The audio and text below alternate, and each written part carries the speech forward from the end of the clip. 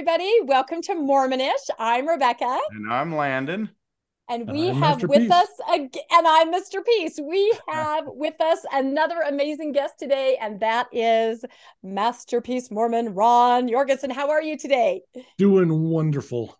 Oh, I feel that I need to describe you to our listeners because we do have a lot of people that only access us through audio podcast. Although I feel like when Ron's on, you might want to just take a peek over on YouTube at Mormonish Podcast just to see, because Ron looks like he's right out of a page from the game Clue. He's in a library, in a high-backed lounge chair, wearing a robe with a cravat and smoking a pipe. I am not making this up, listeners. This is Ron. So this is a smoking jacket, not a robe. Oh. I'm so sorry that I said bathrobe. It's a smoking jacket. Smoking jacket. so much more sophisticated to be a smoking jacket than a bathrobe. There's a one's a pervert, one's an academic. And that's a fine line here on Mormonish Podcast. That's exactly right. So no, we have the wonderful Ron here because we're going to delve into a really, really interesting topic. And whenever we have something, that's a deep dive into history, we always want to bring Ron on because he's brilliant and he knows everything and we love to talk to him. So I think maybe a lot of you, if you didn't hear it, actually you became aware of a talk in conference given by, now remind me who it was that gave it. Was it Christofferson? Now I can't remember. That's so funny. I can't remember who gave it. I think it was, yeah. We'll have to look it up. We've got to be absolutely correct here on Mormonish Podcast. Anyway, it was a talk where they mentioned B.H. Roberts. And of course, most of us know B.H. Roberts from a particular more well-known incident in his life. But in this case, his story that we were not very familiar with was brought up as an example of overcoming division, is how they described it. So basically somebody that was at odds with leadership and was able to reconcile that in his heart and return so that he felt okay about the situation. So I think I'm just going to go ahead and read this passage from the talk. Did you look it up, Landon? It is Christofferson, yes. Oh, okay, good. I ignore all of that, me being unsure. It was Christofferson. So anyway, B.H. Roberts was a member of the presidency of the 70s in the early church. So the story starts out, and this is the one that was read in conference in April.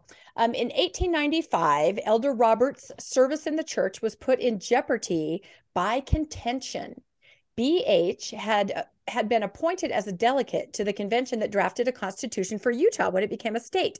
Afterwards, he decided to become a candidate for the United States Congress, but did not notify or seek permission from the first presidency. President Joseph F. Smith, a counselor in the first presidency, censured B.H. for that failure in a general priesthood meeting. Elder Roberts lost the election and felt his defeat was due in large part to President Smith's statements. You think?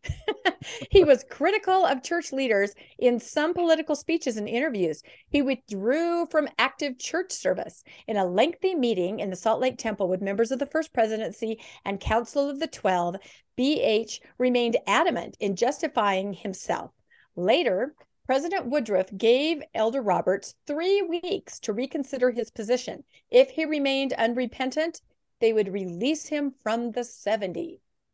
In a subsequent private meeting with Apostles Heber J. Grant and Francis Lyman, B.H. was initially unyielding, but love and the Holy Spirit ultimately prevailed.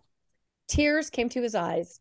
The 2 apostles were able to respond to certain perceived slights and offenses, perceived, of course, that troubled B.H., and they left with a heartfelt plea for reconciliation. The next morning, after lengthy prayer, Elder Roberts sent a note to Elder Grant and Lyman that he was prepared to reunite with the brethren. When he later met with the first presidency, Elder Roberts said, "I went to the Lord and received light and instruction through his Spirit to submit to the authority of God." Motivated by his love of God, B.H. Roberts remained a faithful and able church leader to the end of his life. So this was the story that was told in conference to show how it is possible to have a disagreement, maybe even be angry at your leaders, maybe even speak out publicly about your leaders, yet to eventually understand that the right thing to do is to reconcile and to concede and come back. So we were super intrigued by that story. Of course, there is a little bit more to that story. Landon, why don't you talk about that just for a second, and then we'll talk about how this feeds into what our topic is tonight. Sure. When I heard the story in conference, I was like, oh my gosh, they're throwing B.H. Roberts under the bus. B.H. Roberts has gained quite a bit of notoriety recently because a book was released. It's called Studies of the Book of Mormon. That have some of the papers that he wrote. He kept a lot of papers. He was an intellectual. He was one of the great intellectuals and one of the times of the intellectuals of the church. This is Talmage. It's the 30s when they were looking at science was really becoming important, and he was a intellectual and he could talk with intellectuals. So I really have a lot of admiration for B.H. Roberts because he really was one of these people who tried to reason through things, and he also would stick to his guns when he found something that he believed. He would stick with it. And so I had read the book on the studies of the Book of Mormon. And so I knew about B.H. Roberts and I knew the history of B.H. Roberts. And I'm going, what's this story about the politics here? That isn't one that I knew. So most people know B.H. Roberts from the fact that he was asked to, by the first presidency, they got a series of questions that were asked to him. Three main questions about the Book of Mormon. One was about language, and there were three main questions that they put to him, and they said, "We want you to respond to this question." So B.H. Roberts went and did the study on it, and he came back and he said, "Gentlemen, we have a problem. The questions that they are asking are problematic. The languages of the Americas are at least 12,000 years old." And he started going through all the problems. And in the end, the brethren just said, well, we bear testimony that the Book of Mormon is true and, the standard thing. And B.H. Roberts said, no. You asked me to answer the man's questions. I can't answer the questions. You are the prophets and the apostles. You need to help me come up with an answer to this. And he wouldn't let it go. He called and said, you guys have to come back. We have to get an answer. They came back the next day and he went again and said, there are not answers to these questions. And they all bore their testimonies again to him. And they basically said, can you give an answer that would satisfy this man? And he basically said, I can give an answer that would satisfy most men, but I can't give an answer that would satisfy a thinking man. And so what a great answer. Yeah. And they told him, well, go ahead and give that answer then, and put it out. And so he ended up doing that. And he was known for, there was kind of a big power struggle between him and Joseph Fielding Smith. Fielding or F? I think it was Fielding. But remember the F, but I can never remember which one comes first. Ron, which one comes first? Which one was it? Joseph F. Smith was the first one. He was the father. They're both actually named Joseph Fielding Smith. One is Joseph Fielding Smith Jr. Yeah, it would have been Joseph F. in the 30s, I think. So Joseph F. Smith died in 1918. So it would have. Okay, well, it was then it would have been Fielding probably that they had the power struggle between. And because this was years after the manifesto that we're going to talk about tonight. After the manifesto, yes, this was years later. So and they already knew he was hard-headed because of what had happened in 1895. Yes, they already knew that. And Smith was very much a strict believer in the Bible and the Book of Mormon, and that we had to believe it. He was a young Earth, 6,000-year-old Earth. Whereas B.H. Roberts was very scientific, and he said, no, the Earth is much older than that. That he was very, the evolution was being proven right. And he said that, these things aren't adding up. So Roberts wanted more science in the church. Smith was going, no way, you're way off base. Well, the Smith family name and the fact that he was senior, he was an apostle. Roberts basically, after his defense and saying, we owe these people an answer, they said, thank you, BH. We're going to send you on a mission. and you get to pick wherever you want to go. We'll let you pick, but we're getting you the hell out of Salt Lake. Walk on out of here. That's right. Yeah. So that's kind of the story that he's known for. But yes, at conference, they chose this other unusual story, showing him being very compliant and very sorrowful for ever having doubted or gone against. So we just thought, we are familiar with the story that Landon just told, but we know very little about this political story and very little about the political climate of the time, which, of course, we feel that there's always been, since the beginning, a lot of interaction between the church and the legislature. They almost are hand in glove. In fact, I had to laugh. We planned this podcast for tonight, and just this morning, there was an announcement, that some bills had passed, protect children, of course, on social media. But the result of that is also that people are up in arms because now no one in Utah can access Pornhub. Because it was meant to protect children, but because now they're requiring driver's license and IDs, Pornhub has said, nope, we don't do that. We're just going to shut down in Utah. So again, I believe that's probably sort of an influence perhaps from the dominant religion here. It still is happening today. And I think, although we can't hear it out loud here in Utah, there's probably a silent outcry about the fact that no one can log on. And people are sharing this message that they're getting where it says you can't. And of course they're going, well, not my screen. I just found this somewhere. I want to show you guys what's not my screen. Pornhub lost their biggest market in Utah. Pornhub, well, and statistically, we've read those studies that, Utah, I think a lot because of the Marriott hotels and their use of, the porn channels. But anyway, somehow we're going to blend B.H. Roberts, porn, early church politics. This is going to be an episode for the ages. And that's why we brought Ron on, because he's going to talk to us all about politics and church history, the Political Manifesto, all these questions that kind of were raised by that conference talk. So that very lengthy introduction, take it away, Ron. All right. I have a couple of examples too of good issues with the politics in Utah. So this was about former Oregon Senator Gordon Smith. He was in a leaked video shown up on Mormon Leaks of him explaining the different things that he did to give special favors to the church, or he would vote in certain ways that the church would want him to vote. He would be happy to quickly smooth over any visa issues or get people meeting with church leaders so they can get any political connections that they needed. He's the one that said church broke, isn't he? He's the one that said, yep, I even see it in there. He's the one that coined that phrase. Yeah. Yep. Church broke. Wow. So there's a few, he had to, let's see, I think it was about it there. So yeah, he was very much, he voted for the war in Iraq because he thought that the Lord wanted him to do that, because missionaries would never be allowed in the Arab states unless the rule of law took over there. So he voted that way because he thought that might be able to get missionaries in the Arab countries.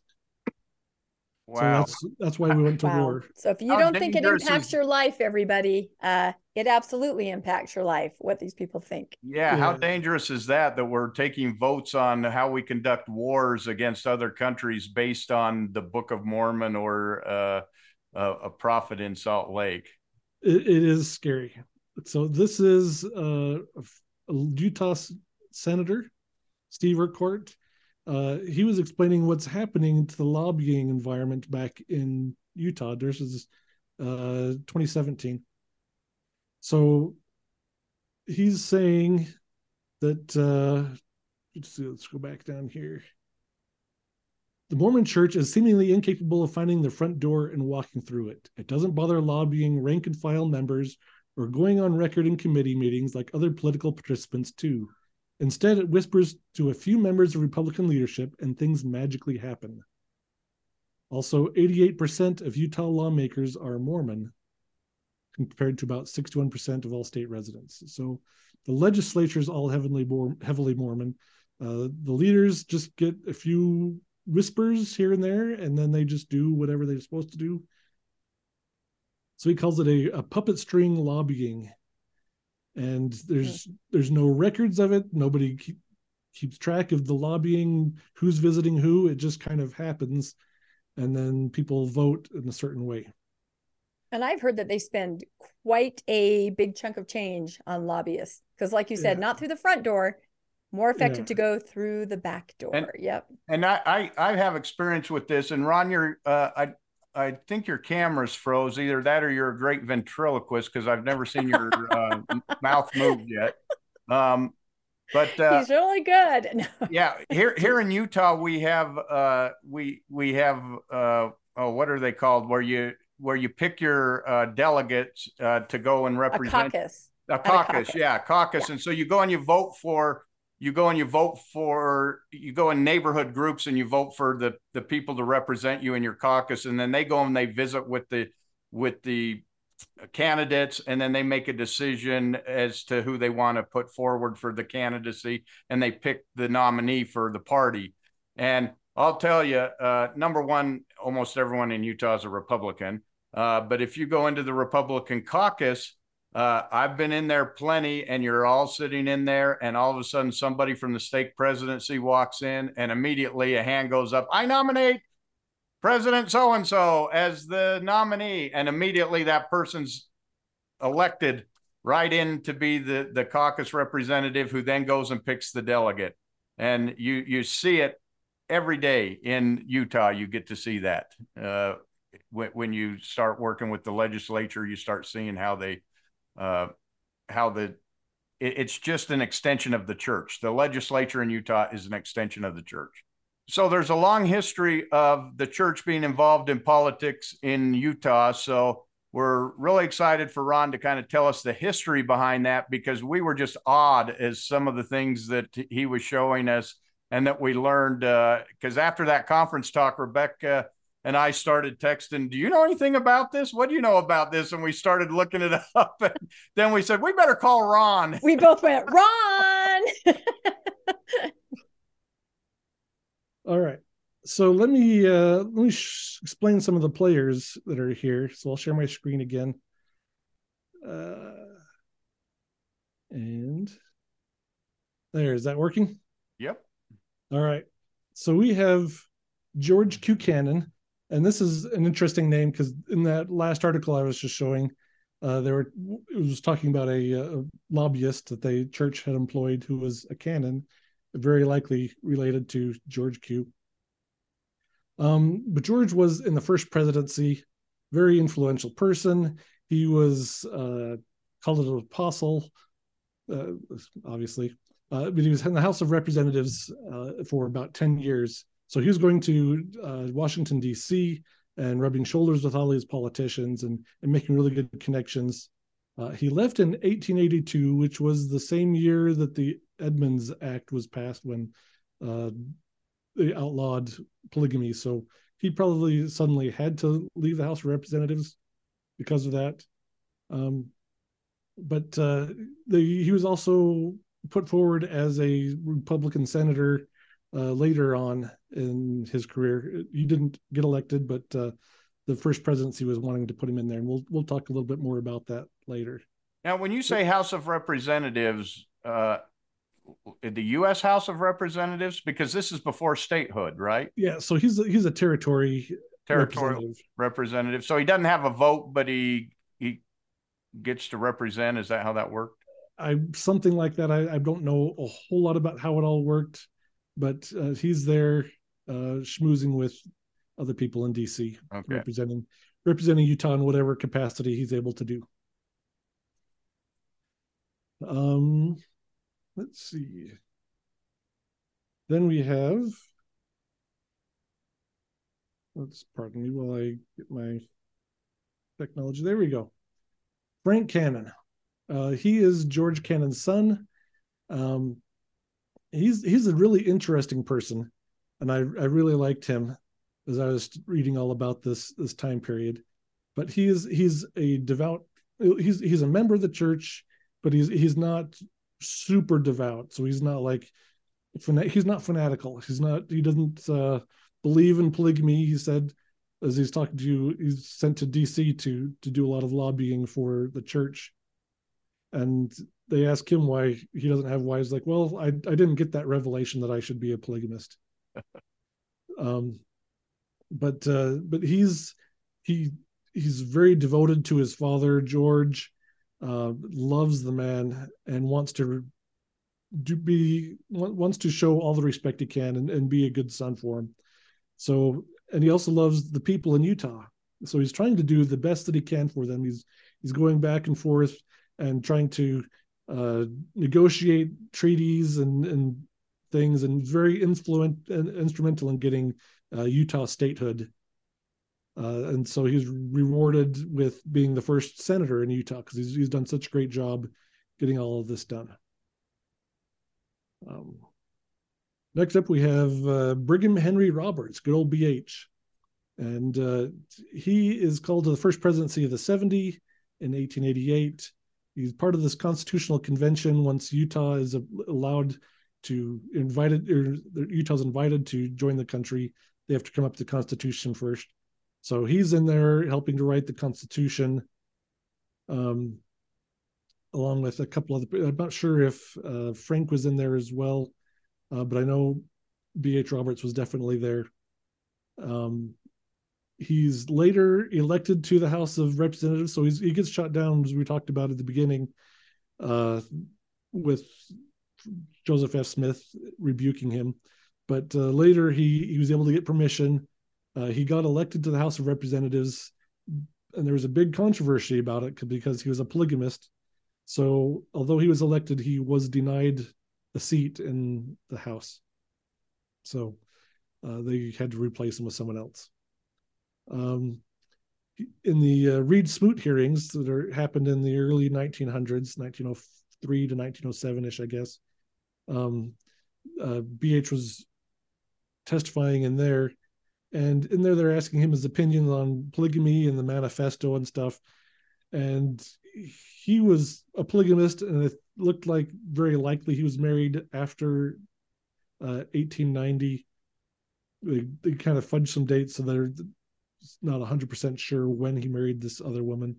But the stuff I found said he was married after that 1890 manifesto. Yeah. He married a doctor, actually, a woman that had a doctorate degree. So, yep.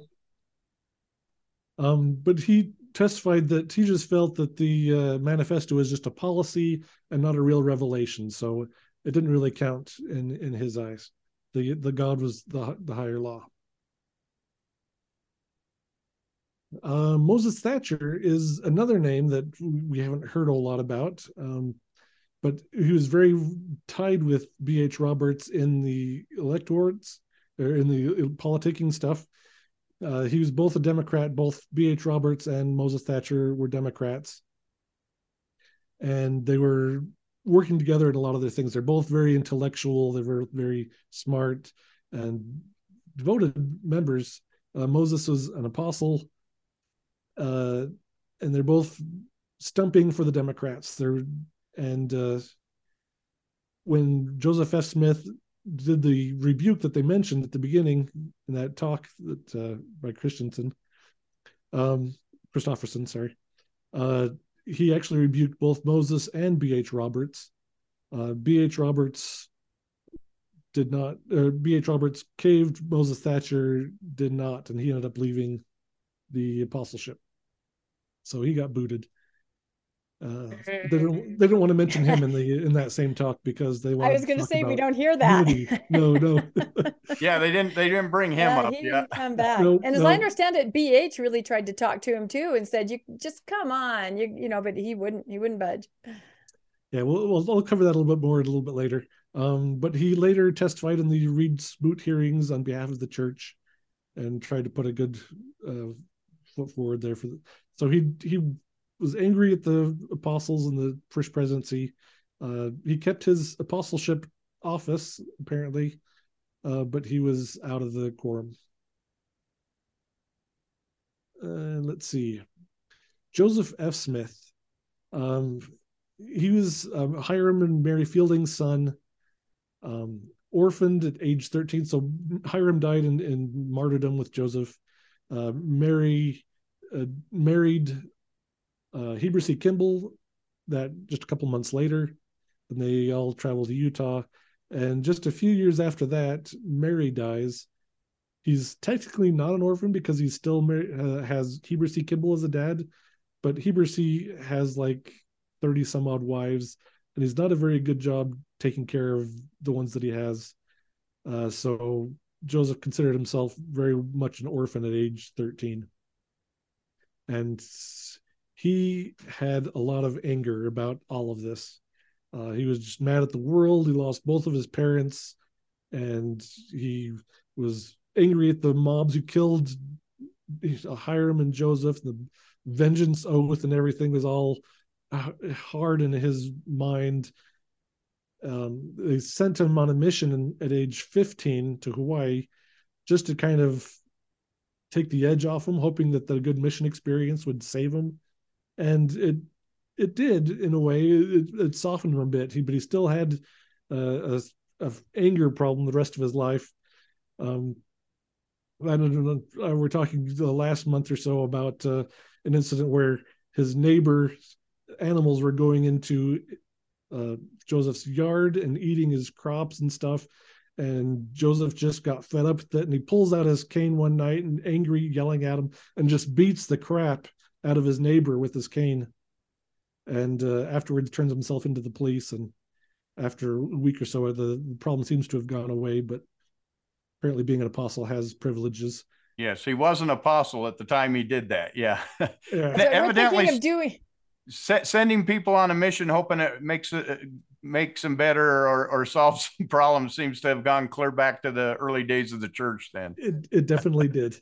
It's the protocol. And we're thinking of doing an entire Mormonish episode on angry apostles, because this is not an isolated incident. Many of them were involved in these kind of scenarios that I taught primary for a long time, and I don't remember these stories about the prophets in the books. So the cute story of the prophet beating his neighbor to death. That's right. Everyone color your picture of Joseph in the cane. Okay. Now, I don't remember that at all.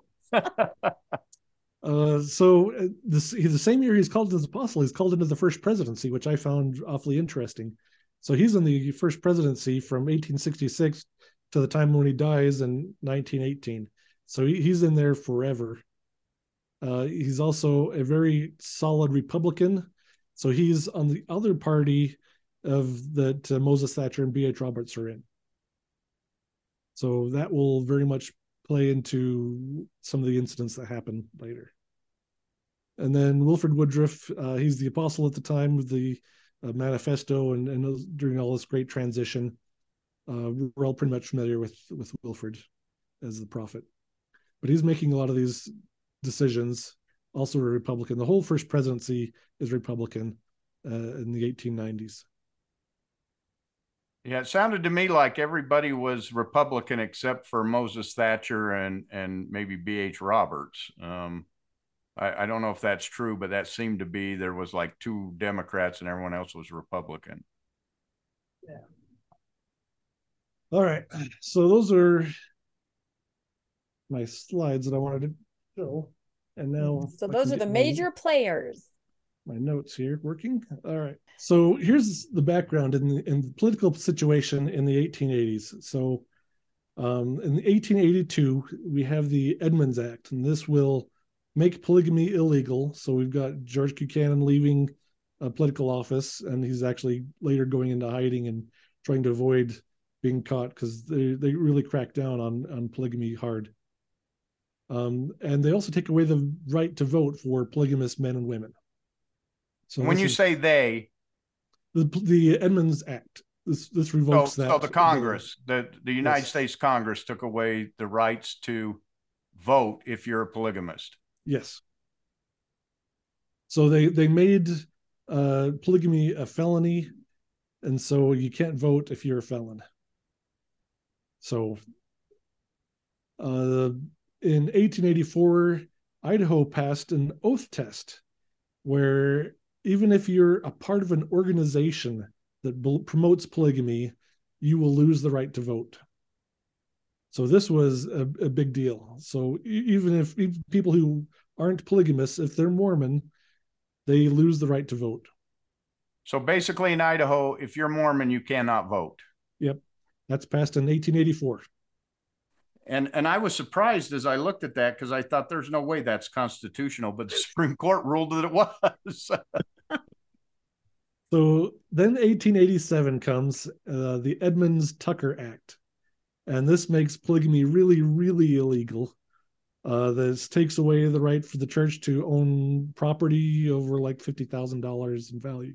It confiscates a lot of their monetary funds, like their migration fund was confiscated, and it took away women's right to vote. So Utah actually had women voting in the 1880s because the government thought that if they let women vote, then they would turn away polygamy. They'd get rid of polygamy just because they thought, well, the women certainly wouldn't like it. That makes them slaves. But the women still voted for polygamy and everything. So then in November 1899, polygamy is really being pushed hard, and they're trying to stop. They haven't made anything official, but Woodruff has the endowment house demolished in 1899.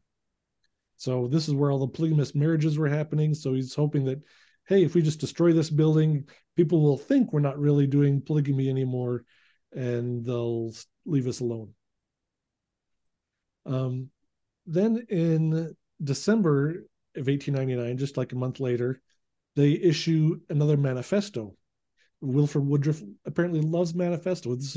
We've all heard the manifesto about polygamy, but I found 3 different manifestos that he's issued just in my research on this thing. So the 1899 manifesto shoots down a ton of things that Brigham Young taught. So no more blood atonement. We don't believe in that anymore. The church courts are only for church issues, which hasn't necessarily been the case. The church has been using their church courts to decide a lot of things that the government should really be doing. They insist that there is no political interference by the church or the church leaders, and that they have no government hostile temple oaths. So this oath of vengeance that people are swearing, that's just that's praying for God to take vengeance. We're not actually doing it ourselves. We're not planning anything. And we're no longer really planning on raising an army and going to take over Missouri and reclaim Zion. So they deny all of any semblance of them being rebellious to the government. So those are the key things that are in this manifesto. And then they issue a special fast for the Idaho oath test. So the Supreme Court's about to rule on this Idaho oath, and so they want everybody to have a special fast on this.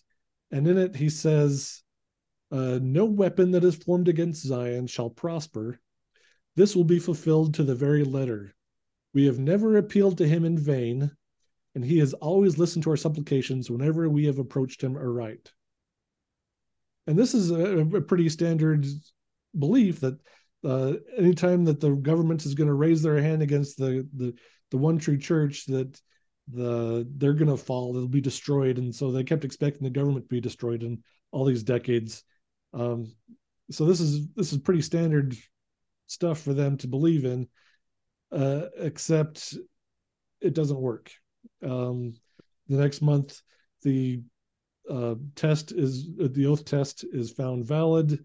Supreme Court rules it's great, and the country is planning on a nationwide implementation of this law. So Mormons will lose the right to vote everywhere.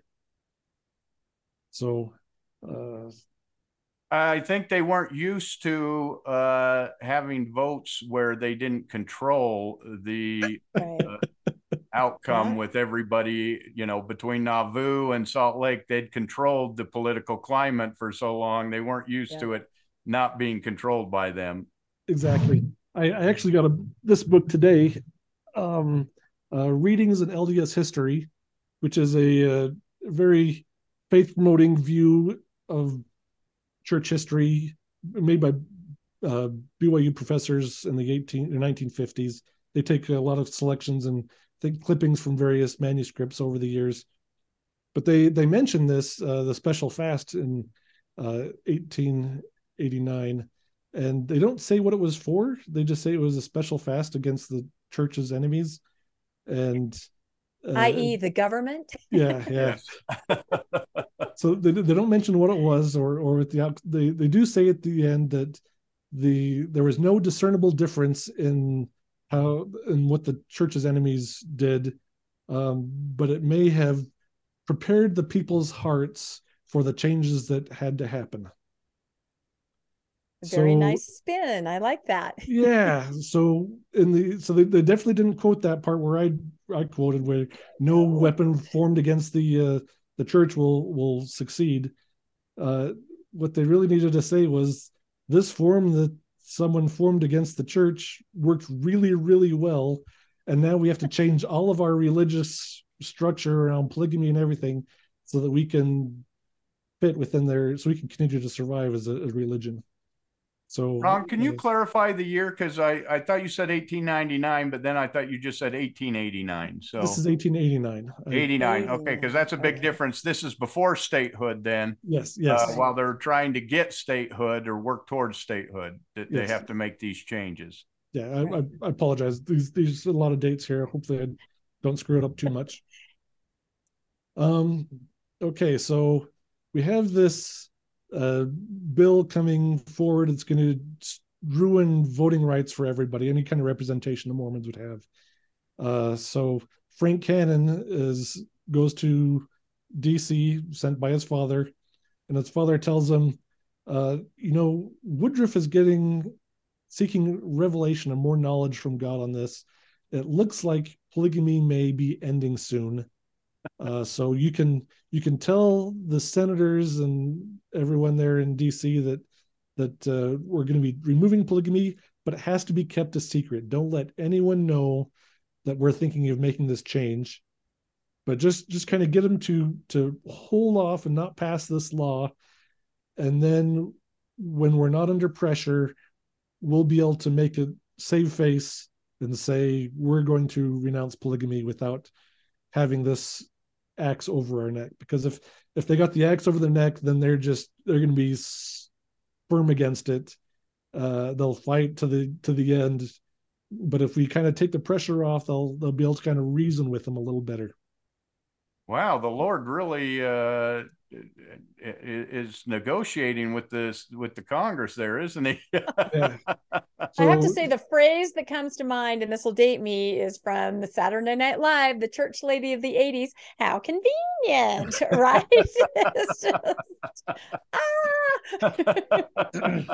So Frank Cannon gets them to stop passing this law, and then he goes and visits with church leaders and says, okay, we've done this, now you really have to end it. And it's not a pretty sight. There's another fabulous book. This is Under the Prophet in Utah by Frank Cannon, where he explains in great detail all these meetings that he's in, and then his details and the storytelling are just fabulous. It's a great book, and it just kind of pulls you in there. You can find out how each person's reacting to this news and what they're saying and everything. It's a fabulous book. I would highly recommend anyone interested in this era or anything along those lines. So this is really incredible that basically, if you're a Mormon, whether you practice polygamy or not, you're about to lose the right to vote. You're trying to get statehood at this time. Frank Cannon is going to the legislature and back in Washington, D.C., and he's saying to them, hey, we're going to get rid of polygamy. Just give us a little bit of time. It's coming. Don't do anything rash to force our hand. Lay off a little bit. Give us some time. We'll get rid of polygamy, and then you can bring us in and make us a state. And he's playing this whole political card all behind the scenes. Yeah. Wow. Yeah. So I didn't learn this in Utah history when I was in fifth grade. No, I didn't either. I have to say, it reminds me a lot of a century later, where you have the priesthood ban, right? You have the same political pressures. You know, it's a hotbed of people saying, you have got to change this or you're going to be sanctioned. You're going to have all these things happen to you. You know, the religion may fall apart, and basically all these things in place. And then the church leaders have to desperately plead with the Lord, please give us a revelation to fix this. We have to end this practice. In that case, the priesthood ban. 100 years earlier, the practice of polygamy, please help us. So, boy, it's a very interesting scenario, and it seems to repeat itself, and I feel like it may repeat itself again. It could very well do it again. Yep. So then in June 1890, Wilford Woodruff quietly announces end to approving polygamous marriages. It's not a public denouncing or anything, but he's just kind of like, we're not going to approve this anymore. But it's still not enough. So they finally do the big manifesto. It's officially approved by all the prophets and apostles. We have Frank Cannon's description of what it's like being in the meeting with the Q15, where he's describing this, or when it's first presented to him. And it's a fascinating description of how everyone's reacting there. So we don't have enough time to go into it, but if you're interested, go back and read that. So Cannon went back to the first presidency, met with them, and told them, now you got to get a revelation. Yeah, because I've told Congress that we're getting a revelation. You need the revelation. So they do that, and the church moves on. So this is a key role into moving on to statehood. Another big step they have to take was get rid of the political parties they had. So they had a People's Party that all the Mormons were members of. And then they had the Liberal Party, which was the Gentiles. And anybody who's not a Mormon at this time in Utah is a Gentile. And it's interesting that even in the Smoot hearings and everything, they're still referring to people that are non-members, or they're the Gentiles. Wow. So you were, it's like a communist. When you join the church, you join the party. Yes. That's right. The People's Party, and you vote as a block. Exactly. So that was a big problem with the church, because all the members were part of the People's Party, and they all voted one way. And then there were the non-members in Utah that were trying to have some form of representation in the Liberal Party, and so it was the us versus them type of thing, and it was a bad arrangement, and they had to end this.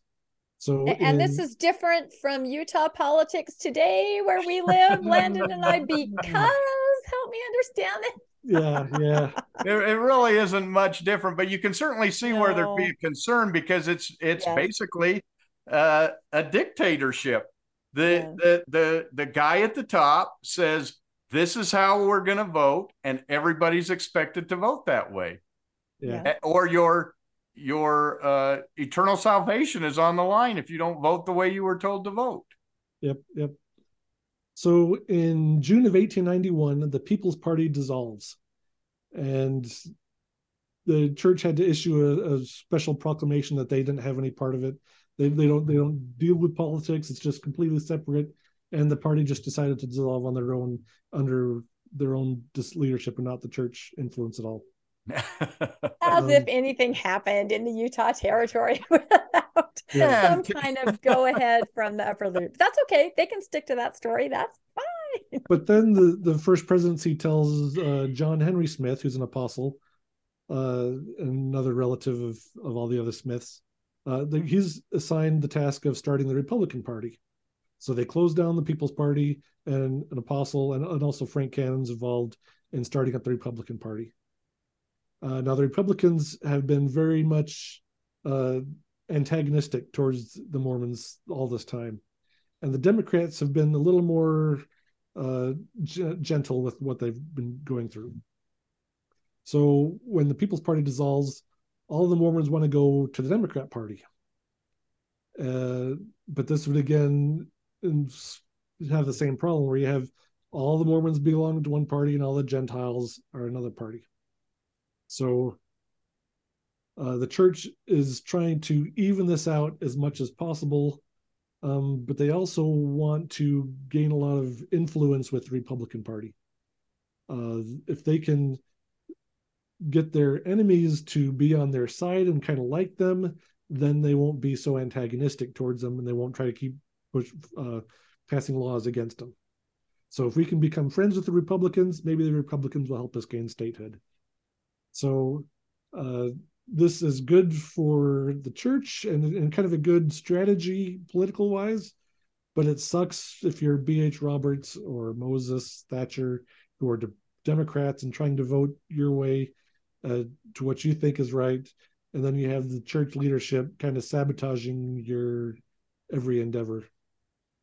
So it's kind of similar to the early church, where the church leaders own this incredible asset of all these people, right? And these potential votes. And we all know in the very early church, they used that, they wield it like a weapon, right? Promising here, promising there. So this is very similar, it sounds like to me. So is there any truth? I had always heard the story of, the members are sitting in sacrament meeting and a leader stands up and draws a line down the middle of the congregation and says, you are Democrats, you are Republicans. I'd always heard that very dramatic story. Is there any truth to that? Or is that just sort of a figurative?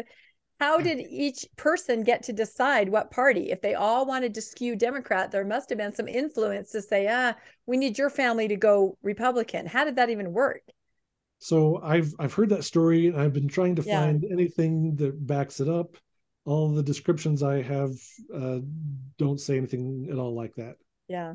So, but very dramatic. And the story talks about husbands and wives were split apart. Can you imagine? I can't be with you anymore. You're a Republican. there may be talk about interfering in people's people's lives. Yeah, no, I think because otherwise, how would they earmark the people to become which party when they especially needed to arrive at a certain mix, right? A certain combination. Because they certainly couldn't allow you to choose for yourself. Oh, well, that never works out. Landon, you know that. But this is really a defining moment when I think about it, when you just said that, because, like you just said, that the Democratic Party was more friendly towards the way the church was. And when you think about it, the church really was somewhat progressive when you think about the fact that they, polygamy, very sexually liberally oriented versus the party of Lincoln, which, the three vices, what were the vices? Slavery, polygamy, and there was one other vice. I think it was women. Probably women's. Just anything a woman would do, have a brain or vote. There were vices that they were against, which go completely against. The church was kind of pro-slavery. They were definitely pro-polygamy, and so all of a sudden they go. So I think that the Republican Party had an influence on the church. Bringing them more conservative. As the church switched to this Republican, they became more politically conservative, and you still see the results of that today in Utah politics and in Mormon politics, where they probably would have leaned more Democrat had they not had been forced to join a party or to go over to that other side to try to balance the scale a little bit in order to get statehood. Right. It matched what people were actually thinking and doing to be a Democrat. But you're right. They skewed it. And my parents are an example. Only vote Republican. Absolutely party vote, straight ticket. And, of course, if there was ever and this is not in Utah, if there was ever an LDS person running, absolutely, without knowing anything about that person, check that box every single time. It was very easy to vote when you were a Mormon with that mindset. And of course, if you're breaking up the parties and you don't want to show that there's any church influence, what better way than to assign a member of the Quorum of the 12 to form the party? Right, exactly. Why wouldn't you pick somebody who had nothing to do with church leadership to form the party, so it didn't look like the church had anything to do with the politics? Yeah. So, along with what you guys were saying earlier, Heber J. Grant was telling Mormons not to vote for Franklin Delano Roosevelt. He was elected 4 times. He's like, don't vote for this guy. He's got very communistic policies. We don't want him. And all 4 times Utah voted for FDR. So he was furious that they weren't obeying him when he was telling them who to vote for. And so that was an interesting experience. So, but So after the Republican Party gains enough power, the Liberal Party, they were kind of a state party, and then they would, in the national convention, they would go to the Republican National Convention and do all their stuff there. So, but when the Republican Party gained enough power in Utah, the Liberal Party didn't have anything to do. So they dissolved themselves in December of 1893. So as we were talking about earlier about whether you're dividing things down the middle or not, we had situations where in like Logan, where they were very pro-democratic and all voting for them. In March of 1892, all of a sudden Logan votes Republican. And we're not quite sure why. The church issues another publication saying, hey, we didn't have anything to do with voting or with the change in Logan, so don't blame us. It just, anybody that's using our name to say you should vote Republican, don't listen to them, because they don't have permission to use our name. Yeah, but I think that's said with a wink, right? Thou doth protest too much. We're not telling you anything. Yeah, exactly. Who, us? Never. Then a couple months later, Moses Thatcher is stumping for the Democrats, and in the Democratic Territorial Convention, he declares that Jesus would be a Democrat and Lucifer would be a Republican. I like that slogan. I can get on board with that bumper sticker. I would totally put that on my wagon. So yeah, the first presidency was very much not amused because they're trying to establish the Republican Party, and here's an apostle declaring that Jesus would be a Democrat. And again, we go back to this whole thinking, this whole mindset in Utah. You can't be a leader unless you're both church leader and community leader. You have to be an apostle and a senator. You can't be a senator. You have to be both. They just have to have all the power. It's the mindset that you have to have all the power, you have to have all the control, and that God will lead you, and that God is leading our senator. And that mindset's still there. It's still there. I don't think, we'd never put an apostle in now, but as the leader, but we certainly will take someone who's come out of politics and make them a general authority. But there's a backlash now. Look at what happened when they asked President Holland to address a state university. I mean, he got COVID and didn't go, but boy, everybody was up on arms over that. So I think there is starting to be a recognition and a backlash, but I feel it's a matter of trust. I know many members, including my parents, who won't even patronize services that aren't owned by, oh, he's a nice LDS plumber or he's a nice LDS electrician. They want that trust, that common ground, and especially in their political leaders that are making decisions. They want to make sure their views and their morals and their values are reflected. And you do that by voting someone in just like you.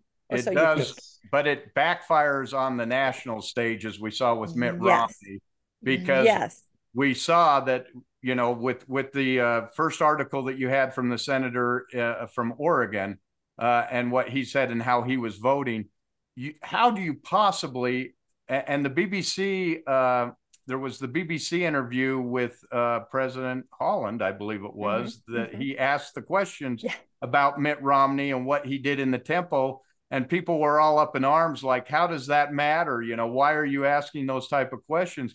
That is absolutely important. If you're running for president of the United States, but you've taken a vow that you will obey to obey the prophet of that church, right, and that you will put that above any other vow that you've made. I'm not going to vote for a guy who's made a vow to the Pope that he's going to obey the Pope no matter what. And we saw that with that Oregon senator. He is vowed to serve that leader, and that's not who I'm voting for. I'm putting someone in who makes a decision that's best for me, not that's best for that church. And so it backfired on the national stage. And I thought Romney might run again this election cycle with all the moves that he'd made recently. And I'm surprised he hasn't thrown his name in, but maybe he learned the lesson that you can't a Mormon, and a Mormon can't run on the national stage. He can't win on the national stage. And at this point, I agree that no Mormon should be the president if they've taken a vow to serve somebody else. Yep. Well, and I feel he wanted to run perhaps, but maybe he was told he should not, because so much negative spotlight was shown on the church when Mitt Romney rose to that level of being a candidate. So for all we know, and again, that speaks exactly to your point, someone else controlling those puppet strings told him not a good idea to run Mitt. I mean, I can totally see that. Is there a new political manifesto that we don't know about? We don't even know what the political manifesto is yet, though, because Ron hasn't told us. Because we're talking too much, because it's such a fascinating topic. I can't help myself. All right, I'm sure our viewers are with us for 3 hours, right? 3, 4, you'll hang in there, right? We're long form. All right. So in July 1892, there's a letter from the first presidency telling church leaders that they would be pleased if people voted Republican. Ooh, so please, we're not telling you how to vote. So wink, please. Just a couple months ago, they were issuing a proclamation saying, "Hey, we're not telling people how to vote. We don't do this." And now here's a letter from the first presidency telling them that they would want people to vote Republican. So Moses Thatcher gets a hold of this, or at least someone sees Moses Thatcher with it before it shows up in the Democratic Territorial Committee. So the Democrat Party gets a hold of this, and they're waving this around. Hey, look, see, the church is still influencing things. And they're not wrong. Yes. They're not wrong at all. Yeah, I can see how that would make anyone furious. It's just. So the church is kind of upset again with Thatcher, with that Satan and Jesus political party, and then he's tied somehow to maybe leaking this letter from the first presidency. And then he takes up a political opinion that's different from the first presidency's opinion on sugar tariffs. So struck a chord. There's going to be a lot of tariffs disagreements. This ends up getting Frank Cannon kicked out of the Senate later because he's voting against tariffs, and the church wants tariffs to protect their business interests in the state. So in the sugar beet industry, because they made huge profits off of the slave labor that they were using in low pay to their sugar beet farmers, because they could get the members coming from all these foreign countries to work for low wages growing sugar beets that they then produced and made huge profits off of. Yeah. That's right. Don't give away the farm, Landon, because we are planning an explosive episode on sugar beets with the backyard professor. I know you never thought sugar beets could be explosive. This will rip the lid off anything you ever thought you knew about sugar beets in early Utah, which I'm sure you've all given a lot of thought to. But no, it's an absolute fascinating, all of this stuff ties together. Microcosm little situation. Yeah, it really does. It's amazing how it all does. Yep. So the first presidency puts a gag order on Thatcher and forbids apostles to take up any political other work without the first presidency's approval. Oh, a gag order. You can't speak on politics. Yeah. Gosh. Only on YouTube. The Republicans can speak all they want, but you two Democrats can't open your mouth. That's right. Just you and you. Sorry. God doesn't want you to weigh in. That's exactly right. And how could B.H. Roberts be upset by this loving, kind act of the first presidency? Remember, it was called a perceived slight. Yes, so this is Thatcher. This is Thatcher. Of course, either of them you perceived or misunderstood, or you must have gotten it wrong. So a couple months later, B.H. Roberts is actually speaking at the National Democratic Convention, the state one, I believe. But he's quoting first presidency messages declaring that they don't interfere in politics. So here he is saying, we don't, the first presidency, the church isn't controlling me. I'm my own man. So did he read it like this? The church is not controlling me. I am my own man. Was it like that? Probably. I think he believed it. I think he's trying to, he believes what he's saying. I think Roberts is trying to be an honorable man. Right. And so he's saying that, hey, the church isn't controlling me. Look, we've issued these declarations. that they don't interfere in politics. So believe us, I guess. So, but this probably makes him really mad later on when these perceived slights do come up and he's controlled. Well, he's as confused as the rest of us are when the first presidency tells us, you know, you have the freedom to do this. You have the freedom to choose this. You have the freedom to decide for yourself. And then they come and tell you, no, you chose wrong. However, no, it's always a very polite ask those however questions in Sunday school, but as soon as you ask a question, you're escorted out and have a visit with the state president. You know, of course he's confused. He thinks he has the right because they told him he had the right to do that right up until he did it, and then he's in trouble for it. Yes. Yep. So next up we have Frank Cannon. He is campaigning and he's been trying to build up the Republican Party. So we're in October 1892. The election's coming up and he's down in St. George campaigning down there. And while he's down there, Joseph F. Smith publishes a pamphlet called Nuggets of Truth. And this pamphlet has a picture of Joseph Smith on the front, Frank Cannon on the back, and tells him it has scriptures and things like that explaining why you should vote for Frank Cannon. And it has a little testimonial from Frank's bishop letting him know that Frank is a member in good standing. And when Frank finds out about this, he's furious because there's obvious interference from Joseph F. Smith and church. He doesn't want the church's help on this. He wants to do this the right way. B.H. Roberts seeing this as Frank Cannon trying to sneak in some kind of church sponsorship with his election. But Frank it's interesting reading both accounts from both types of people as these kind of things all go along, because they all have a different point of view as what's going on. But that works in Utah. There are so many campaigns. I can't remember the names of the candidates in the early 90s, but one was unmarried. Another one had 30-umpteen kids.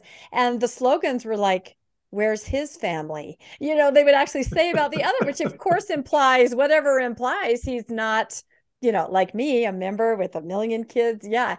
It's amazing that those are very subtle, but they definitely have things in their campaigns that let you know they're an active member. And they definitely point out in their opponent things that let you know this is not your kind of person. So subtle and still happening. You get the flyers in the mail and there's the picture of him with his 12 kids and 32 grandkids all surrounding him, so that you know he's a Mormon family. There's no, he doesn't have to say he's Mormon. Every Mormon picks up that flyer and says, that's my guy right there. He's Mormon. And then, of course, when you start reading it, he doesn't have to say he's Mormon, but it says graduated from BYU with a master's degree in, and that's all it needs to say. You know, he's got first presidency endorsement. He's good to go. You know, and then you read the other candidate. They moved from, New Hampshire in 1992. That guy is not your guy. Get out of here. Where's his family? Yeah, exactly. So, yeah, it's bad. So then 9 days before the election, Joseph F. Smith declares in a Logan sermon that the first presidency has every right to declare or to instruct Mormons in politics. So here he is saying, sure, on one hand, you have the church saying we don't interfere. On the other hand, Joseph is saying, hey, we got every right to instruct you guys on how to do politics.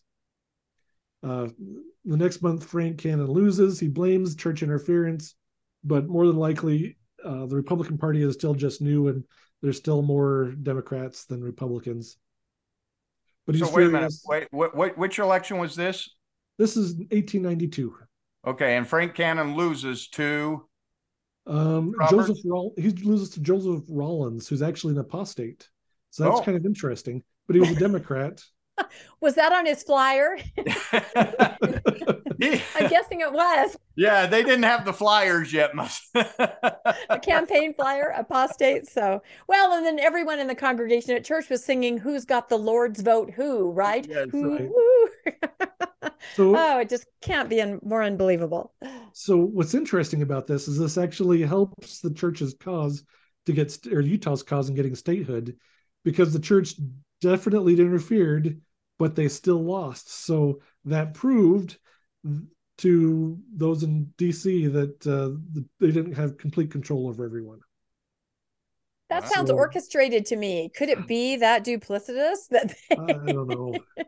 I don't know either. So despite themselves, it was a positive thing that happened for them, despite what they tried to do. Yeah, it's interesting.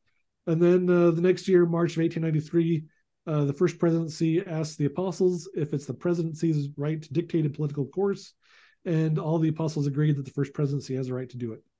So again, They're publicly saying one thing, and behind the scenes, they're saying something completely different. And yet, every time the government attempts to do anything like institute laws against polygamy, the church says you have no right, separation of church and state. So it's the state can't get involved with the church, but the church can certainly control the state. It's a one-way street. Wow. Yeah.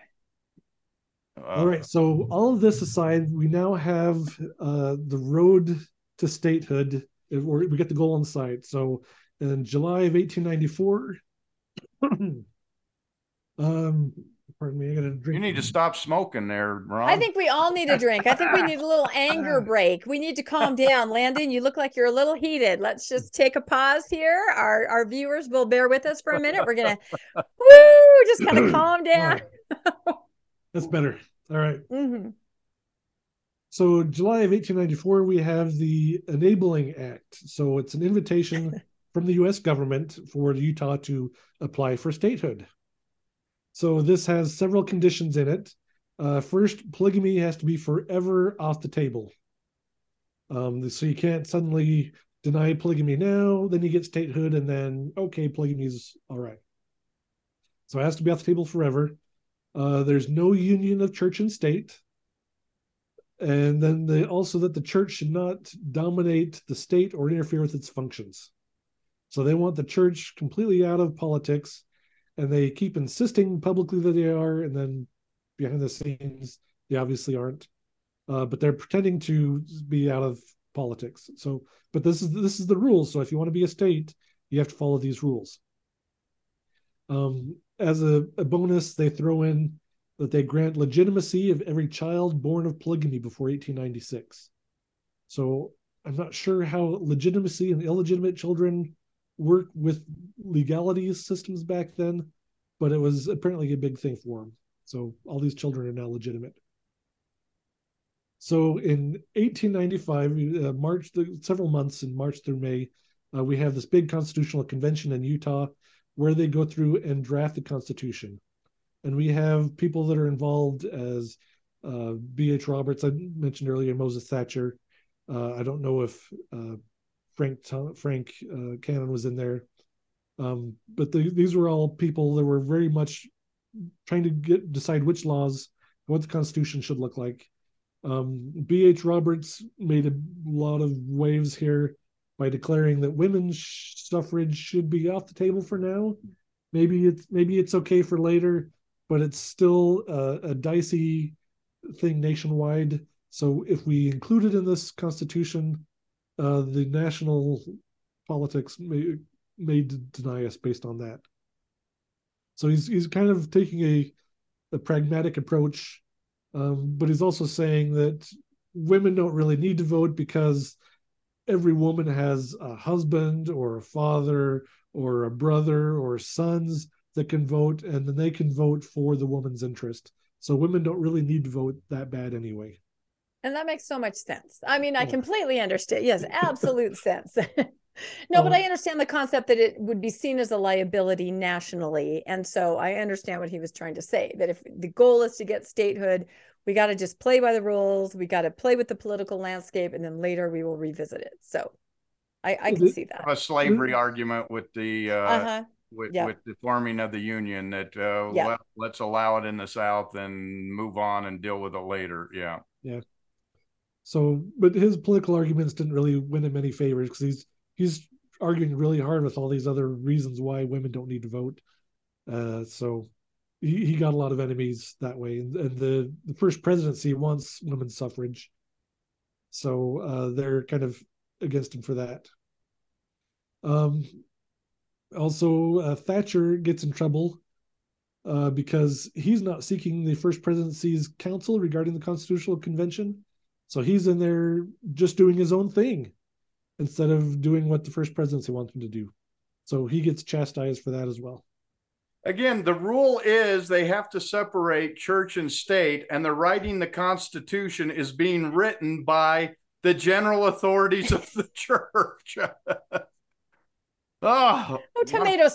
Pull my hair out.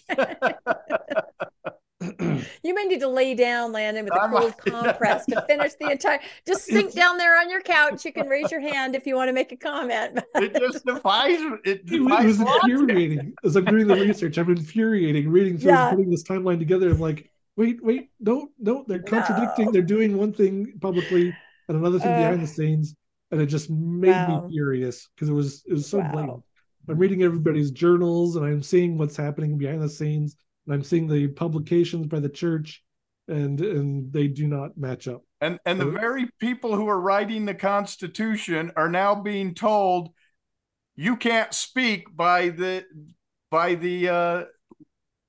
prophet, and the other members of the Quorum of the 12 are telling them, you can't speak. You have to ask us permission to speak or to run or to do anything. In your political career, you must seek permission from the opposite party in order to do that. Yeah, wow.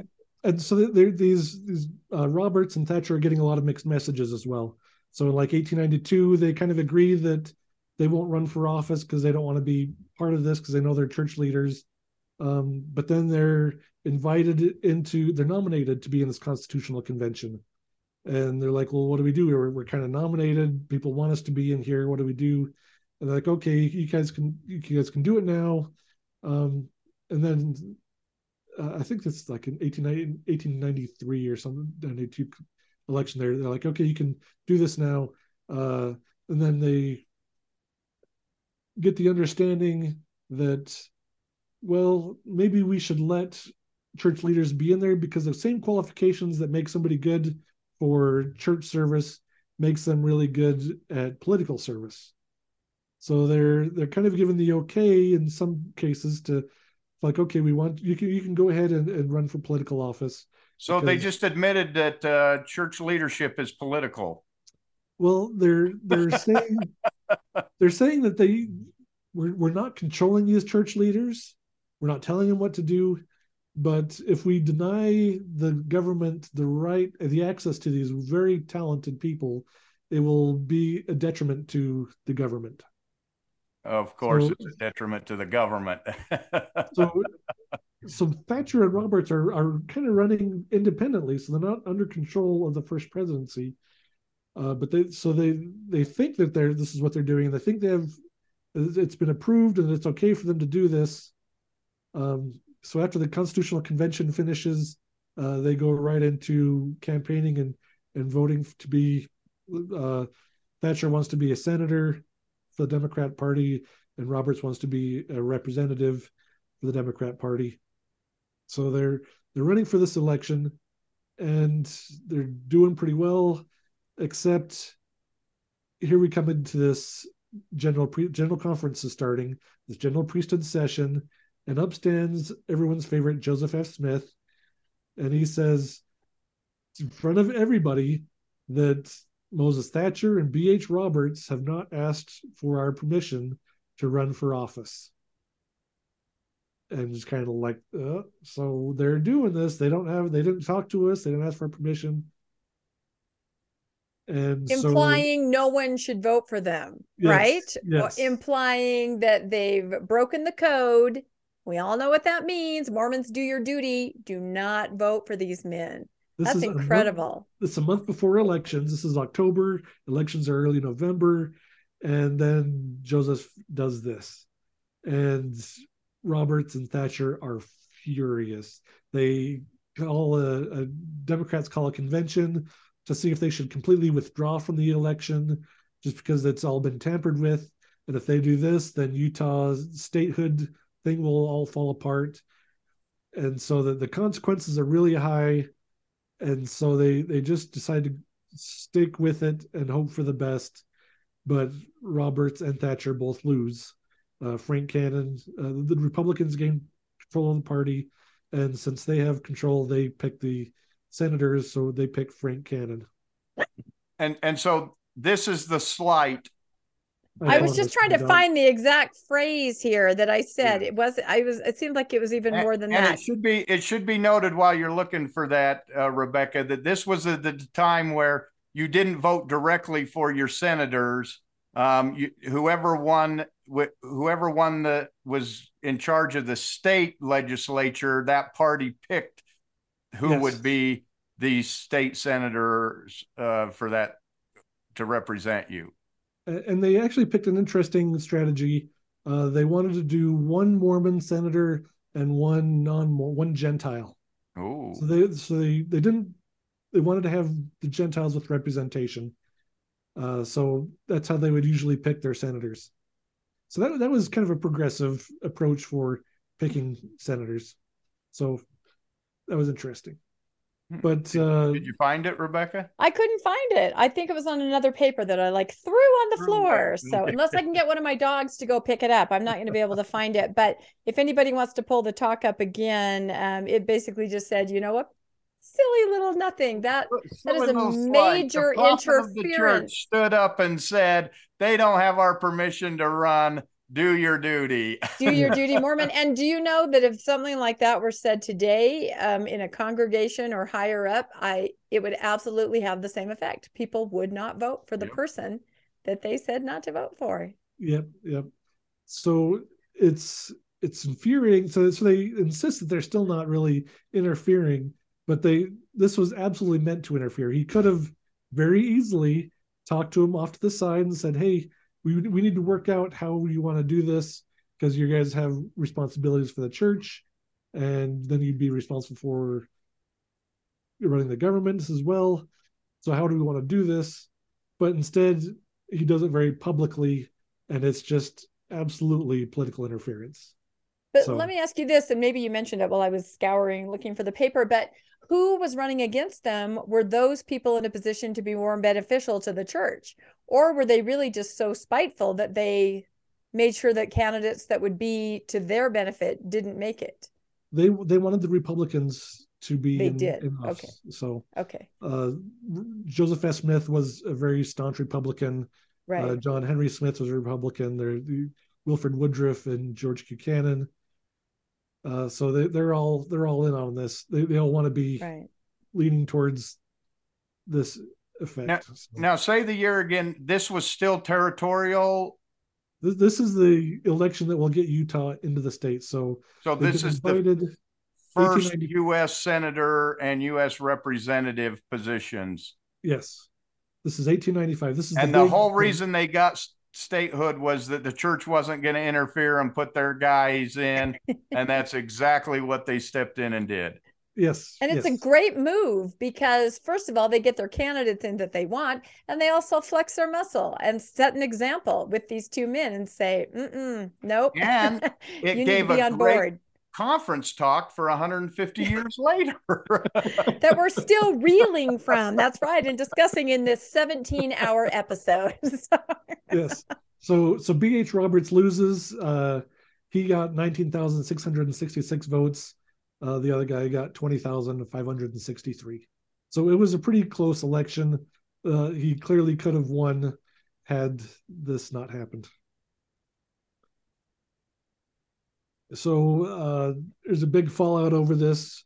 Both Thatcher and Roberts are furious. They're publishing editorials, and they're both they're newspaper editors and stuff, so they have access to the newspapers and everything. And so they're publishing these things, and they're railing about the political interference. Said, hey, you guys made all these commitments that you weren't going to interfere politically, and then you go and do this. And so there's a lot of rebuking against the church leadership from the quorum member of the 70 and an apostle. And so this is not going well. And in March of 1896, they have a court of love for B.H. Roberts, where they're spending several weeks working with him, trying to get him to try to smooth out the feathers and say, hey, we weren't trying to interfere. We just want you to have permission first, and we're just to work out the logistics type of thing, just so we can make sure it doesn't interfere with everything. And it takes weeks to really working with Roberts before he finally changes. I think the word you're looking for is grind him down. Yes. Yeah. Yeah. Yeah, I picture him in like solitary confinement in a little cell, food coming in through the slot of the door. Come on, BH. You know we have your best interests at heart. Sign the paper. Sign the paper. And I can just see their temple, they meet in the temple weekly to go over their, responsibilities. Only the best of feelings should, That's right. And they're hating each other's guts over their politics. I think that's pretty accurate, even current day, don't you? Yeah, there's a lot of fake smiles. Now. I don't think you can be called in unless you're a Republican. So. No. So he finally decides that his testimony and his church service and his fellowship with the brethren are more important than his feelings over being slighted in his political ambitions. So he does humble himself. He grovels and agrees that, yes, I'll do whatever you guys want me to do. And this pays off because he's able to run for election just a couple of years later, and he wins that election even though he's a polygamist, so he's not seated. Isn't that the beautiful part of that whole story? He finally wins the election, and then they don't seat him because he's been following the teachings of the prophet, and he's a polygamist, and the Congress says, no way. Damned if you do, damned if you don't. He's just not going to get there. Yeah. So at the same time, they're trying to work with Thatcher, but he's very sick, and he's living up in Ogden, I think. So he's not able to kind of come down to Salt Lake for these meetings, and he's very ill for months. And by the time he's finally well enough to come in and meet with them, this is October. They've already had the April General Conference and the October General Conference, and they did not put his name up for voting, to sustaining vote. So they leave his name off the sustaining vote while this issue is being worked out. So he comes in after General Conference, ready to negotiate and figure out how to do this. And they said, well, it's too late. It's been too long, and you're not doing anything, so you're out of the quorum. So he lost the election in the sustaining vote in conference. The only person ever to lose a sustaining vote in conference. Well, they didn't even put his name up for sustaining. So yeah, in absentia. Yeah. So October 24th, 1896, they make an announcement that Thatcher's priesthood rights are revoked. He's not able to speak in conferences or anything like that. So they want him to make any amends before he can gain any authority or positions back. Later, he makes enough amends that he's able to keep his title as apostle, even though he's not in the quorum. So, wow. So the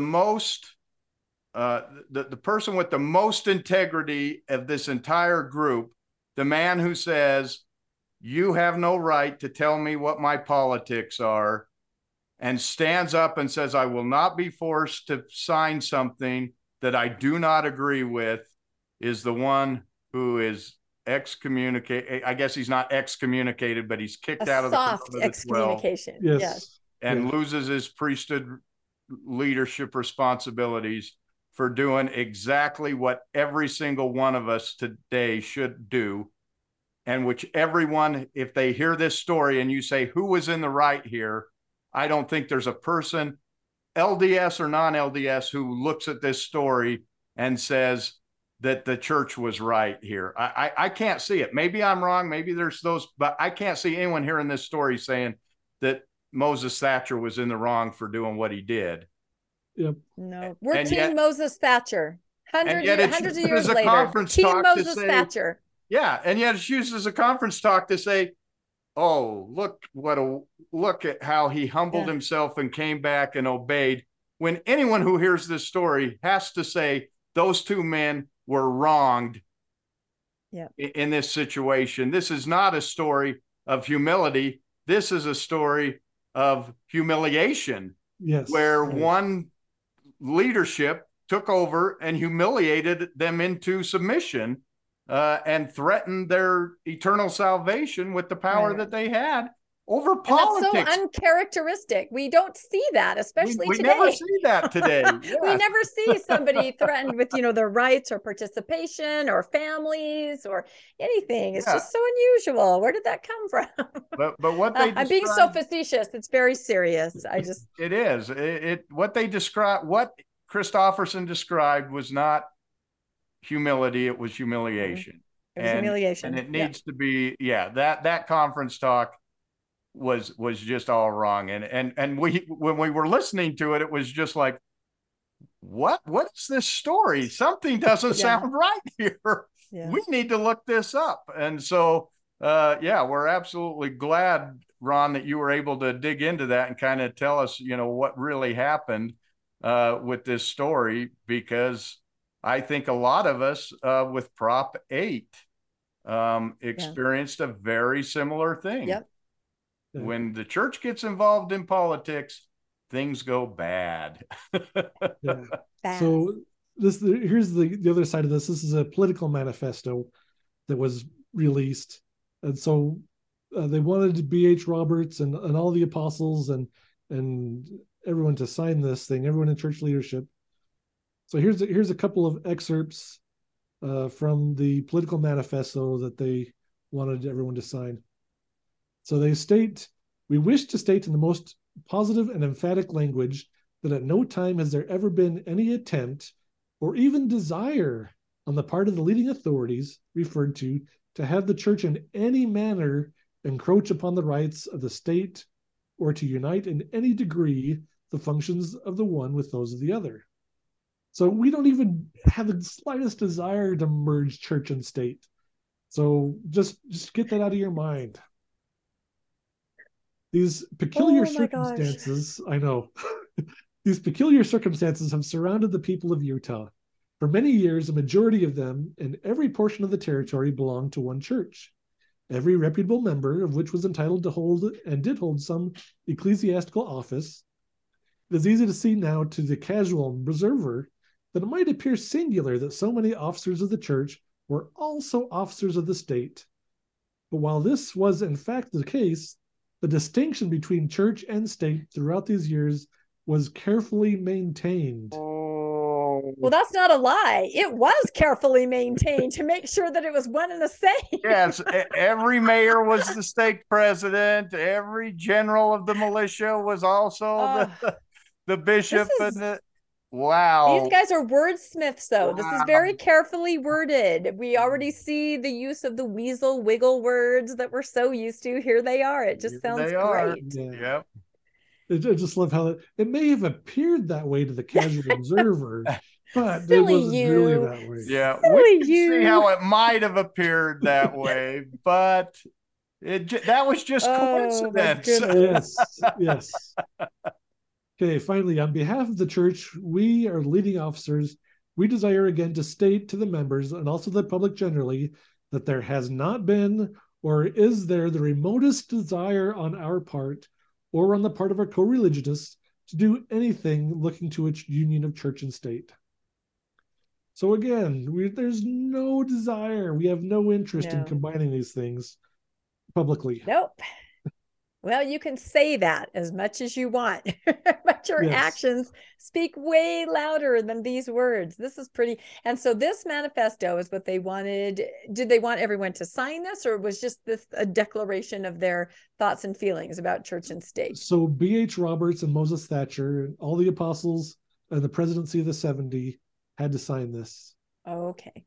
So that's very interesting. You said, who did you say had to sign it? all apostles, and the first presidency of the 70. So that meant B.H. Roberts. Did you say the 70 or just the presidencies of the 70? The presidency of the 70. Which included B.H. Roberts. So yes. Only the presidency of the 70 so that they could get B.H. Roberts to sign it. So basically they're trying to get those two to sign to say, nope, there was no interference. Nobody interfered with us. And that's why it was so important those two sign it, was to say that, nope, there was no interference from anybody with our campaign. Well, this was the real clause that made them not want to sign it, because they made them, this is an oath that they would have to take. We unanimously agree to and promulgate as a rule that should always be observed in the church and by every leading official thereof, that before accepting any position, political or otherwise, which would interfere with the proper and complete discharge of his ecclesiastical duties, and before accepting a nomination or entering into engagements to perform new duties, said official should apply the proper authorities and learn from them whether he can, consistently with the obligations already entered into with the church upon assuming his office, take upon himself the added duties and labors and responsibilities of the new position. So if you are to get a new job or get in politics, you need to have approval from your church leaders, the first presidency or the apostles. And this is where they had the biggest problem, because the first presidency were all Republican and Moses and BH were Democrats. And the only thing that had to do, the easiest way to keep them out of office was just simply deny them approval. And then the Republicans, they can say, oh, yes, you can have office. We agree to let you because you are our party. But since you're a Democrat, we will not let you in. And in the paragraph just before, they said we don't want to in any way combine the two. But then they say, but you have to ask us if you want to run for office and get our permission before you can run for office. They just said, we don't want to combine them. And now they said, but you have to submit to our authority in order to do it. Yes. Wow. The oath is breaking its own oath, basically. It's kind of ridiculous. So this is the big political manifesto, and this is what's so hard for both of them and why they didn't want to sign it and why they fought for so long about any of this. But as fast as Utah gained statehood, they're already violating all these oaths that they made. So Frank Cannon, he had won political office. He's in the House of Representatives in D.C. He's watching the president sign the paperwork saying, admitting Utah into the state. So January 4th, 1896, the vote's ratified. Utah is officially a state. And as he goes home, he gets a telegram that's encrypted from Wilford Woodruff. And it's like, well, this is strange. We don't need encrypted telegrams anymore because we're not doing anything nefarious. But he's told that Woodruff had a revelation that George Cannon should be the senator. And Frank is already... Wait, this is after the manifesto where the church doesn't have any influence, that they all signed.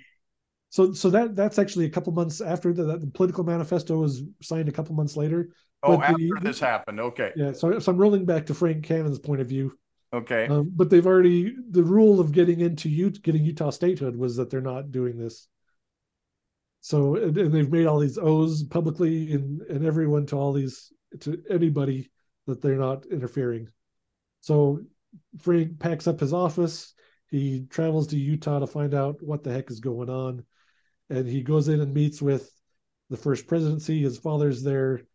Wilford Woodruff tells him, I've had a revelation and your father is to be the next senator. So, and Frank responds like, well, you got the wrong revelation. Wow. Good for Frank. Anybody can see that my father would be a great senator. So that's not that hard of a thing to figure out. The thing you need to figure out is how you're going to get him to be senator, because I have all of these people already planning to vote for me because I've been doing all this work for the country and for the state.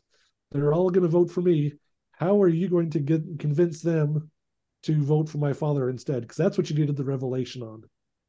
See, that just shows their total naivete, that they can just think, oh, this is perfect. He's already done some groundwork. He's got all these votes. We'll just now tell everyone, well, of course, you know that the Mormon prophet had a revelation. So everyone in the country, you need to now be okay that it's the father.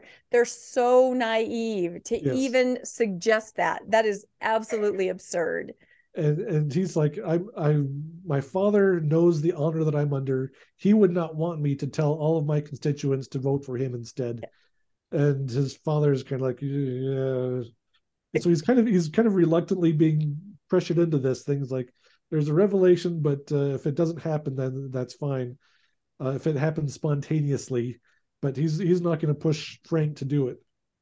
A couple days later, Frank's having a big birthday, or not Frank, but George is having a big birthday party, and a lot of the Q15 are there. And Wilford Woodruff stands up and says, Abraham was willing to sacrifice his son for God, and just like that, George needs to sacrifice his son. Oh. He didn't say why. But he says, like, now we're in a situation where George needs to sacrifice his son, but it's okay because he has 20 others.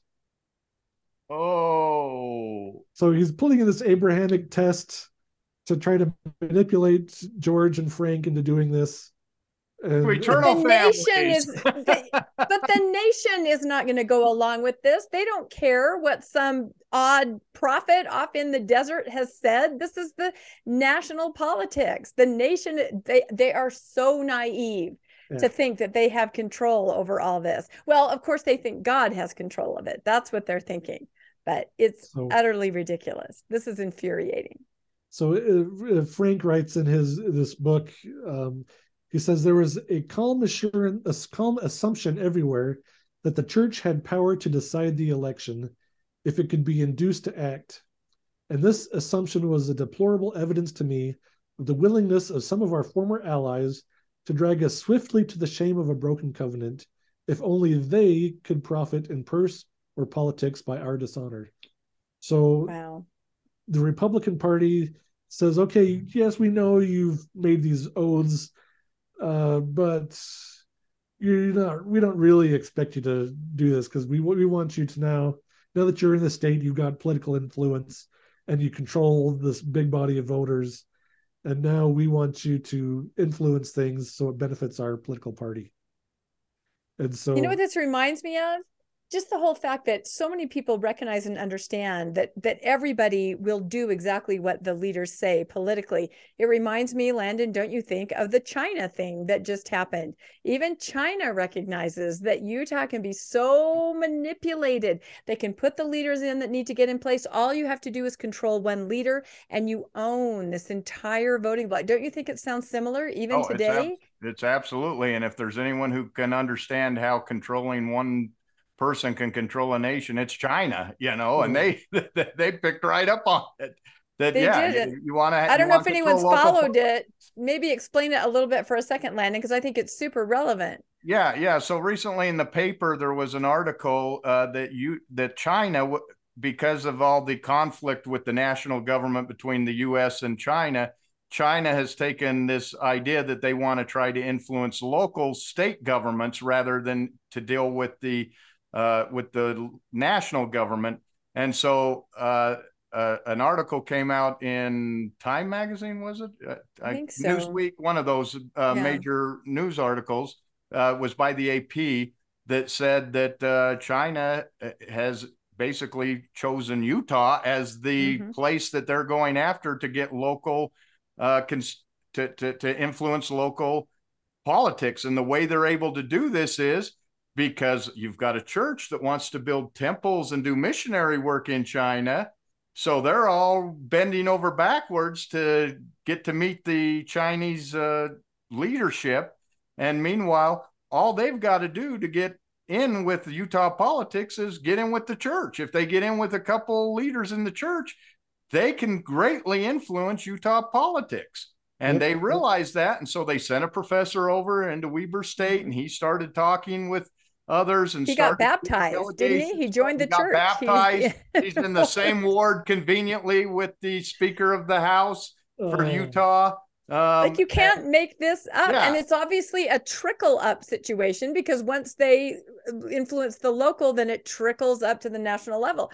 But I can just see them looking, okay, not New Jersey, not Washington. Hey, look at this little place here. Looks like why they're like us, communist China. They all do what one or two people say. So yeah, it's the same. I know it's a little tangent, but it just shows that this information that Ron has is extremely relevant, because this is how it's always operated and continues to operate. And we can be taken advantage of because of that. Yeah. And it can be dangerous on a local and a national level. It's extremely dangerous to give a few people great political influence. It's everything un-American. And yet we march around in Utah talking about how we back the Constitution and how American we are.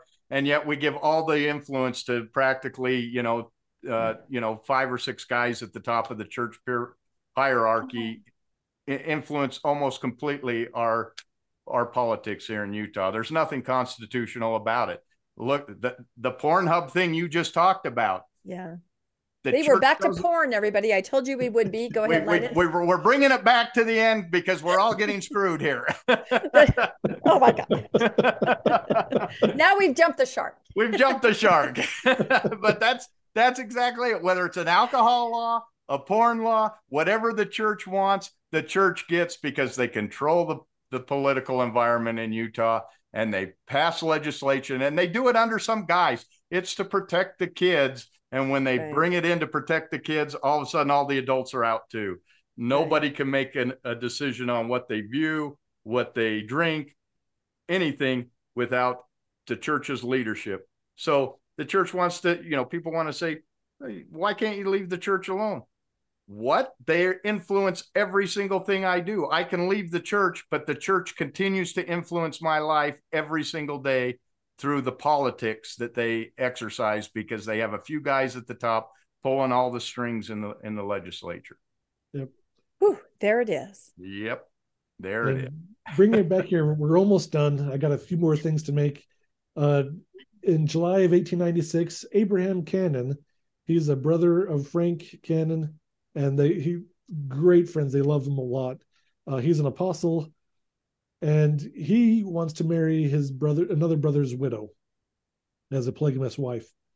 And he asks George Cannon, and George says, no, we don't do that anymore.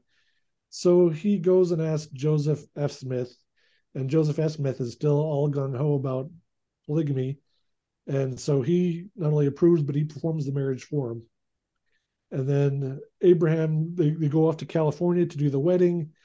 And in the Pacific Ocean, Abraham gets a nasty ear infection that ends up killing him a couple of weeks later. So Frank finds out that his brother's dead, and is dead because he went to go marry somebody, and that the marriage happened because Joseph S. Smith approved it and performed it. And he hasn't liked Joseph S. Smith up until this point, because he keeps interfering with all sorts of things. But now he's just really pissed at Joseph, and he doesn't have anything else, I think, good to say after this. But they're reneging on all of their promises. They're promising to stay out of politics, which they don't. They promise to end polygamy, which they don't.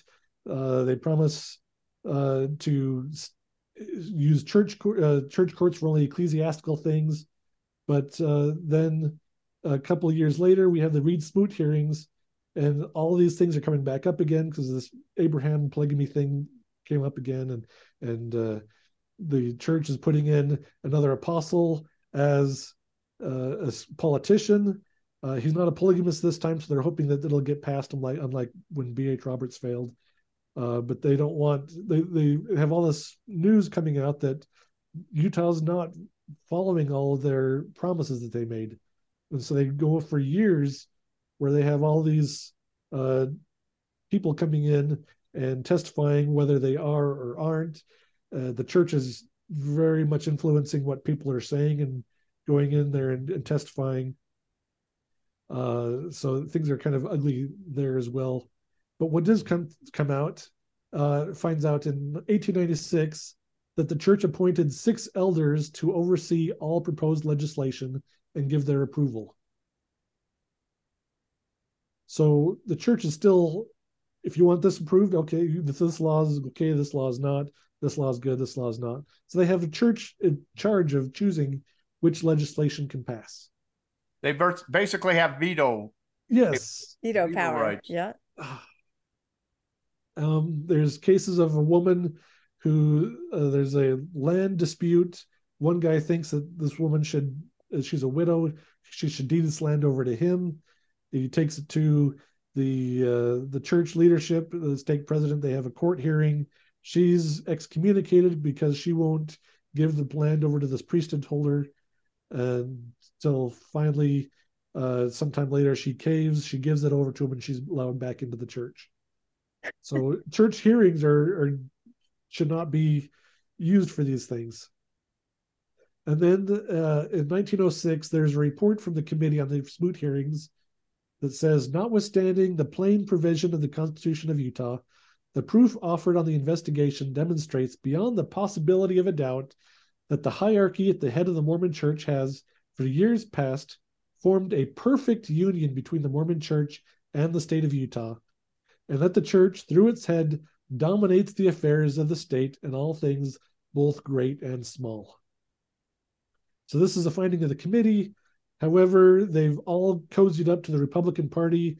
The Republicans have the majority at this time, and the vote goes along party lines, and Smoot is allowed to take his seat because he's a Republican.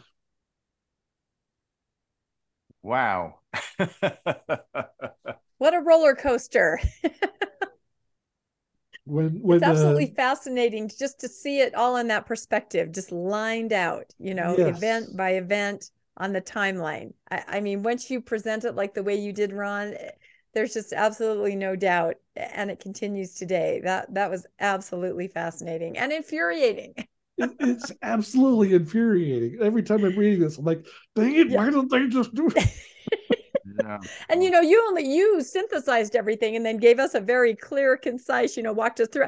I can't even imagine what you must have been throwing books all week. You must have been pounding on tables. I hope your family's okay. We're sorry, but you've done a great service. here's another set of books that I've been going through. This isn't even all of them. Oh my goodness. I've got a biography of Frank Cannon. I've got the Reed Smoot hearings. Wow. Mormon Mavericks has a great story on Moses Thatcher. B.H. Roberts' journal didn't cover any of this time period really, but he wrote an autobiography, so he's got his own speeches and everything that he gave and political speeches he was doing. So he gave a lot of good information in his autobiography. The Essential B.H. Roberts. This has a letter from Roberts to Thatcher, trying to after Robert Thatcher gets kicked out, Robert sends him a letter hey, just come back to the fold. You can sign the paper. It's not that big of a deal. Just humble yourself and everything. Like me, like I did. It's easy. And his eyes are glazed over. It's easy to sell your immortal soul. This is Mormonism in Transition by Thomas Alexander, who's actually a relative of mine. He married my grandmother's niece. So, but he covers the church in the years of like 1890 to 1930. So there's not a whole lot of church history, a lot of books written on this, but he wrote a really good book on that era. So, well, I think you ought to donate that to the D. Todd Christofferson Library so that you can get some more of the facts in the story next time. That's right. Yeah. But why start now? Why start now? That's what I say. So, Landon, do you have any final thoughts? And then I'm going to preview our next foray and what we're going into with Ron. If you want to end on just your final thoughts on this, and our thanks to Ron, of course, and then I'll wrap it up with that. So it's just, I appreciate, Ron, all the research you did, because this was, as soon as we heard this, we just knew this was a fascinating story. And they really did. I really think that the reason they brought this whole thing up was because B.H. Roberts has become a pretty big name that people point to now, saying B.H. Roberts knew it wasn't true. In his later life, he would not really testify to the Book of Mormon. He was only say that I believe in prophets and ongoing revelation. And so people have started to say B.H. Roberts knew it wasn't true. He came up with the view of the Hebrews idea, and all of that was all promoted by him. And so they have to point to some reason that B.H. Roberts was distraught and became more of an apostate than that he didn't believe in the Book of Mormon. And this is what they're pointing to. And he had every right to be mad here, but they had to point to something to say, this is why he was mad. And this is the story they went with. And again, they're gaslighting you. I'm sure he had every right to be mad about this, and every one of us would have agreed he had the right to be mad about it, but this is what they could point to. So I'm glad you were able to show that side and to show what really happened here, but we can all look at it and see that everything I read on B.H. Roberts, he was a man of integrity. He stuck with the facts, and there may have been some times he was pressured to sign something he didn't want to, but over and over, he was a thorn in the side of the church because he had integrity. So thank you for bringing that up. Yeah, it was just wonderful. And I feel like what they're trying to do by reading or telling the story in conference is replace the story. So eventually, right now we hear B.H. Roberts and you say, oh, that's right. He found the truths and he wouldn't let it go. Now we're replacing the story. He had a problem, and yet he eventually acquiesced, he caved, and he found his way back. So we're just trying to reinvent his persona because the other persona is problematic, I think. So, yep, this really helps us. And I think our viewers and listeners will agree that we learned a whole lot this time. It was absolutely amazing. So speaking of learning a whole lot, we are going to have Ron back fairly quickly here because there's another topic that we're really interested in. And this has kind of come to light with the Daybell Vallow trials that are going on right now. Lori Daybell is being tried right now.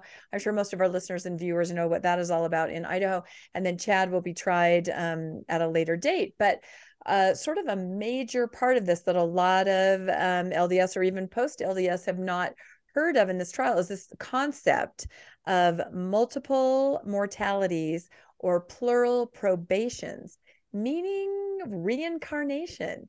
And this was something that Joseph Smith was very interested in, anecdotally, very early on, and some of his wives, anecdotally, were interested in with him, including Eliza R. Snow. So we are going to delve into this because Ron, I bet one of those stacks of books back there is all about this, right? But we're going to bring you what we know because, you know, there are some things written about it. A lot of it's anecdotal, but we're going to see if we can get to the heart of this because, you know, most people don't know. You would not think when you hear reincarnation, well, that has nothing to do with Mormonism.